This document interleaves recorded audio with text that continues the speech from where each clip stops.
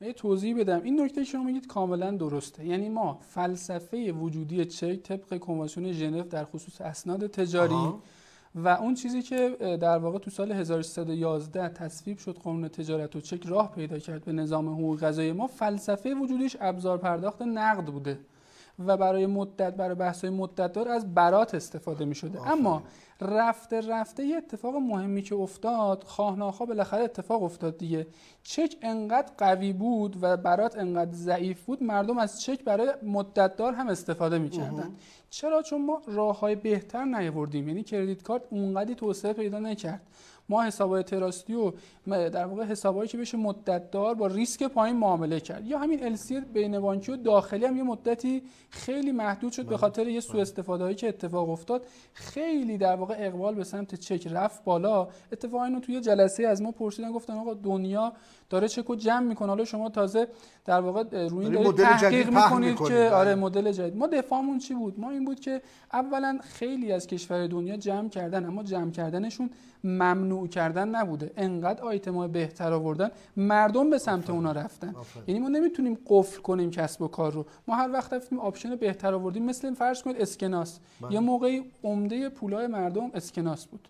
الان دیگه حساب تو بانک کمتر از فکر میکنم 1% حجم نقدینگی ما اسکناسه. این به خاطر نیست که ما ممنوع کرده باشیم، انقدر آیتم‌های جذاب آوردیم مردم به سمت اون رفتن. حالا چک اگر ما در واقع ضرورت اصلاحش رو میبینیم، به خاطر این بود که یه حجم استفاده بسیار زیادی داشت. من اصلا میگم اسم چکو بذاریم فرض کنید برات مثلا. مهم اینه که این سازوکاری که داره استفاده میشه، یا بریم بهتر از اونو بیاریم مردم برن سراغ اون، یا اگه به هر دلیلی نمیتونیم اونو بیاریم آسیباشو کم کنیم. همین الان من 2018 آمارا رو میدیدم 42% تراکنش‌های کانادا با چک بوده. اگرچه چک مدت دار شاید خیلی وقتا نبوده، اما خود چک هم اونطوری نیست که کامل حذف شده باشه. ولی تو ایران واقعا ابزار پرداخت نقد دیگه الان ساتنا و پایا و چک بانکی هست. من فکر کنم تو کانادا همون ایرونیایی بودن که رفتن بعید نیست. عرض کنم که اما تو کشور ما واقعا کارکرد ابزار تامین مالیه. خب وقتی بانک‌ها خیلی خوب به هر دلیلی، من کاری ندارم، نتونستن نقدینگی رو تامین بکنن، کارآفرین ما، صادر کننده ما در واقع اینا نتونستن با هزینه پایین نقدینگیشون رو تامین کنن، ولی میتونن با خوش حسابیشون با چک این کار رو انجام بدن. چرا ما اینو ممنوع کنیم؟ هر وقت ما بهتر از اینو آوردیم میتونن در واقع مردم کوچ کنن و از اون استفاده بکنن. اما مهم این که الان ما 3500 میلیارد تومان حجم چک‌های استفاده شده منتهی به 12 ماه منتهی به بهمن 99 بوده. ما اینو نمیتونیم بذاریم همینطوری بره جلو، باید آسیباشو کم کنیم. اما کاملا با شما موافقم که در واقع همپا با کشورهای توسعه یافته و در حال توسعه، به نظر من ما باید بعد این به فکر این باشیم که ابزارهای بهتر بیاریم تا ریسک همینطوری کم و کمتر بشه. من میخوام معامله بکنم به راحتی بتونم معامله بکنم و خود بندم اون موقعی که شروع شد در واقع شاید یه بخشی از تحقیقاتمون روی این موضوع چک این بود که قبل این خود ما هم خیلی مشکل داشتیم و آسیب خورده بودیم. یعنی نمیتونستیم به راحتی چک دریافت کنیم. یه چک برگشت میخورد، کل اون کسب و کاری که شاید موقعی مشارکت داشتیم میرفت رو هوا. از این جهت در تایید فرمایش شما میخوام بگم که اولا بله میشه ابزارهای خیلی بهتر آورد، اما تا وقتی که اون نیامده به هر دلیلی این باید ضعفاش برطرف بشه. یه سوالی کردن، حالا البته به نحوی شما حضرت عالی جواب دادی، ولی چون هی داره تکرار میکنن عزیزان کپی پیست میکنن دوباره میپرسن. سلام، وقت بخیر، ببخشید سامانه صیاد از کجا میدونه که خود شخص اصلی صاحب چک داره وارد سامانه صیاد میشه و میتونه مشخصات رو وارد و دستکاری کنه و در باب امضا چه کنترلی وجود داره؟ خیلی خوبه. اولا اینکه من باز تاکید میکنم شما کم ببینید، اگه بخوایم خیلی در واقع روی کردی بحث کنیم، به نظر من این سامانه به نوعی دوران گذار کوچ از چک کاغذی به چک الکترونیکی. به نظر من هیچ بعید نیست 5 سال دیگه کلا بگیم خب این چکه بود دیگه، کلا نیست، همه چی سیستم و سامانه و اینترنت. اما این دوران گذار کماف سابق ما هر کاری تو برگه چک می‌کردیم و باید بکنیم، امضا رو باید بکنیم. اینکه احراز چطوری میشه اینا با بانک. یه چیزی اضافه بر اون هست ثبت تو سامانه، که حالا اون سوال دومشون، سوال اولشون دقیق سوال دقیقی بود که چطوری سامانه منو احراز هویت میکنه. با یه رمز پویا یه کارت بانکی، فارغ از اینکه چه کارتی باشه. من دسته چکم ملته، با دسته چک با کارت بانکی ملی یه دور یه رمز پویا برام میاد، منو احراز هویت میکنه به اون شماره موبایلی که به ناممه و من میتونم دسترسی داشته باشم به سامان صیاد. یعنی اگه کسی بخواد چک منو جعل کنه از این به بعد باید دسته چک منو داشته باشه، بله. امضای منو بتونه خیلی نزدیک به خودم امضا کنه دست خطم، بله. و گوشی موبایلم هم داشته باشه که بتونه رمز پویا بگیره. یعنی خیلی سخت تر شده جعل چک. خب پس بریم سر یه موضوعی که حالا شاید جلوی دوربین صلاح نیست چنین گفته بشه.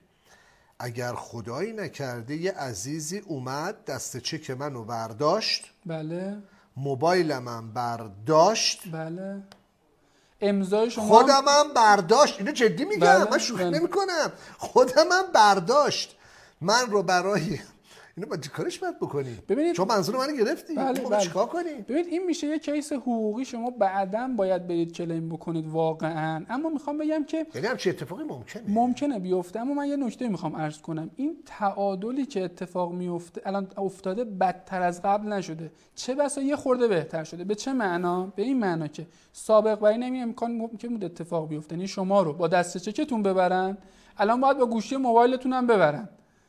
میخوام بگم که بدتر نشده. نه باشه، من موافقم، ولی تو اون حالته حداقلش این بود که من مقاومت میکردم، امضا نمیکردم. الان هم امضا نکنید. نه الان میاد جای من امضا میکنه. نه خب باید شبیه شما قبلا هم ممکن بود جای شما امضا کنه. میخوام همین بگم. پس من خواهشم اینه، چون به من یک دو بار شما فرمودید که اصل سامانه است، دیتای مبلغ و تاریخ و هویت سامانه است. امضا باید باشه. بله. پس اگر به هر دلیلی امضا همخوانی نداشت و تایید نشد، چک برگشت میخوره به ضرر مثلا صادر کننده و به ضرر صادر کننده است دیگه. موقع اصلا میشه یک کیس. حالا میری شما توضیحات میدی، الان منو گرفتن بردن یه جا، اون موقع که دیگه برگشت خورد اون آدم دزده باید بیاد تو دادگاه بگه من اینو دزدیدم. بله. خب آیا گیرنده میتواند متوجه شود که صادر کننده چک اطلاعات درست وارد کرده است؟ خب آره دیگه، داره میبینه دیگه، قطعا داره میبینه. خب اشتباهاتی که باعث برگشت چک‌های جدید میشود چیست؟ یکیش مغایرتیه که شما اول فرمایشاتتون گفتین و بنده عرض کردم که آثارش اینه که چک فعلا برگشت میخوره و یه گیمیه دیگه. اگر این نباشه من ممکنه انگیزم بره به این سمت که بزنم 50 میلیون تو برگه، تو سامانه بزنم 5 میلیون، یه جوری هم شما حواستون پرت باشه. پس این باید برگشت بخوره. موارد دیگه هم کماف سابق، فرض کنید عدم تطابق امضا، عدم وجود موجودی به میزان کافی، مواردی که هستش منجر به برگشت چک میشه. اینا خیلی تفاوت نکرده. مهمش اینه آثار برگشت چک چیه. وقتی چک برگشت خورد قبلا چه اتفاقی میافتاد، الان بی‌اعتباری میاره. بله درسته، به معنای در واقع واقعی بی‌اعتباری میاره. سابق برای شما چکتون برگشت میخورد، اگه یه دسته چک 50 برگی داشتین اولیش برگشت میخورد، 49 تا بعدیو میتونستین استفاده کنید. الان دیگه دومیش هم نمیتونید استفاده بکنید. آقا بسیار کار خوبی انجام دادید. من که جدی، حالا اینو جدی دارم میگم، من شخصا بسیار تایید میکنم این کار رو و تبریک میگم به بانیان این اتفاق خوب. بارها داخل بازار مشاهده شده است آورنده چک، معمولا کارمندان مجموعه، با شماره ملی خود چک را واریز میکنند. ببینید الان طبق قانون عرض کردم ممکنه هیچ مشکلی نداره یه تحصیلدار چک یه شرکتی رو ببره بانک. خب مهم اینه که اون آخرین فردی که تو سامانه ثبت شده کیه، اسم ایشون باشه، به نام ایشون واریز میشه. اگر اسم شرکت باشه پول به حساب شرکت بایستی واریز بشه.